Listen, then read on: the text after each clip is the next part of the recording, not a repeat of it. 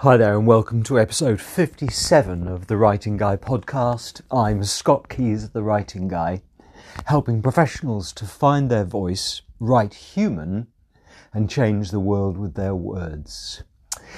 So as you will be aware, because I've mentioned it more than once, I'm working on a mega bid at the moment and will be for the next few weeks. And it is getting fairly critical now. I have a big deadline of a week today. Today being the 26th of February, Victor Hugo's birthday, by the way, in I think 1802, author of Les Miserables and a beautiful anthology of poems called Les Contemplations, buried in Paris's Pantheon, the Pantheon, where only the great and the good are interred. But anyway, so I've been reviewing a lot of bid text, and I'm just reminded how every time it happens, there is a correlation between the cleverer somebody is and the more abstract language they use. So I'm just reminded of this overuse of abstract language as opposed to concrete or material language. So, when I'm going to name this as a new syndrome. This is what I'm going to call something like abstractionism ad absurdum. It's a kind of B2B writing syndrome, or it's a disorder. Because when we suffer from abstractionism ad absurdum, every website becomes an asset. And I'm doing the inverted commas sort of, symbol with the gesture with the fingers. Every piece of software becomes a platform, and every activity becomes a process. And this, I'm still trying to kind of figure out why writers do this.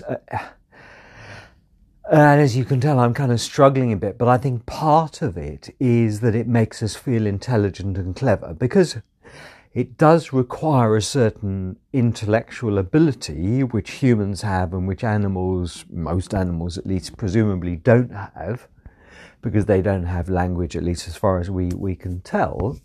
It is a human intellectual ability to be able to compute abstract ideas or concepts, whether it be freedom or love or courage or honor or diligence or whatever it may be.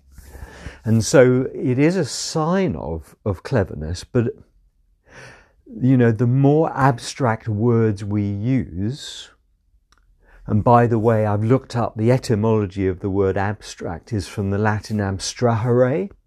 It's the past participle abstractus from the verb abstrahere, which means to draw away from or pull away from or detach from. And one interpretation would be that when we use abstract language, we're pulling away from reality, because the opposite of abstract is concrete or material. So by using abstract language or thought, we are drawing away from the idea of concrete material language. And the whole point about this is that we're making it harder for our reader to get our message or meaning, as opposed to something concrete. So in my workshops, when I run a writing exercise and I ask people to come up with synonyms for the word money, middle register, plain English word, 9 times out of 10, somebody will come up with the word cash. Nobody will ever come up with the word remuneration or emolument. They'll come up with the word cash, because cash is concrete and material and real and visual. It's in the real world. We can see it and visualize it. It creates a mental image in a way that remuneration or emolument simply does not. So, if you are tempted, if you are seduced by the idea that overly abstract writing is going to make you sound clever, studies have shown that actually it can have the opposite effect. Studies have shown, I can't remember the name of the guy, a professor at Princeton, did a study, and actually the needless use of abstract language makes the reader think that the author is less clever than they actually are, because they're needlessly using abstract language. And of course, it's only really a very small step from abstract to abstruse, And abstruse means hidden, obscure, or hard to understand. And, nobody wants to write, well, I mean, I don't anyway. Nobody wants to write stuff that is abstruse or hard to understand. The whole point of writing is to convey something clearly from your brain to the reader's brain. That's how I see it anyway. I mean, take issue with me on that if you wish, but, that's my take. So anyway, in fact, the other thing I wanted to talk about, which I completely forgot, but which is very germane to this, is the book by Rudolf Flesch on the art of readable writing. And he's the one who basically crafted or designed the readability stats that we use in Word. And he basically, two of the measures that he looks at, besides the very mechanical idea of number of words and syllables per word, is the percentage in a piece of writing of personal words and the percentage of personal sentences. So personal words are obviously, personal words like I, we, us, or you being very important. I've spoken about that.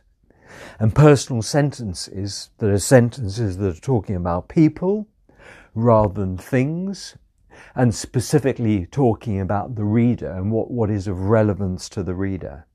And the intersection, so the more personal your writing is, then the greater the human interest score it will get.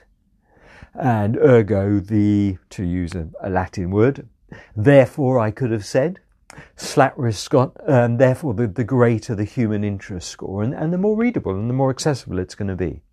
So I'm going to leave it there for now for episode 57, but just the bottom line is, when you are reading your writing out loud, alarm bells should be ringing in your head if you are using lots of abstract, immaterial, non-material, non-concrete words like process, platform, or asset.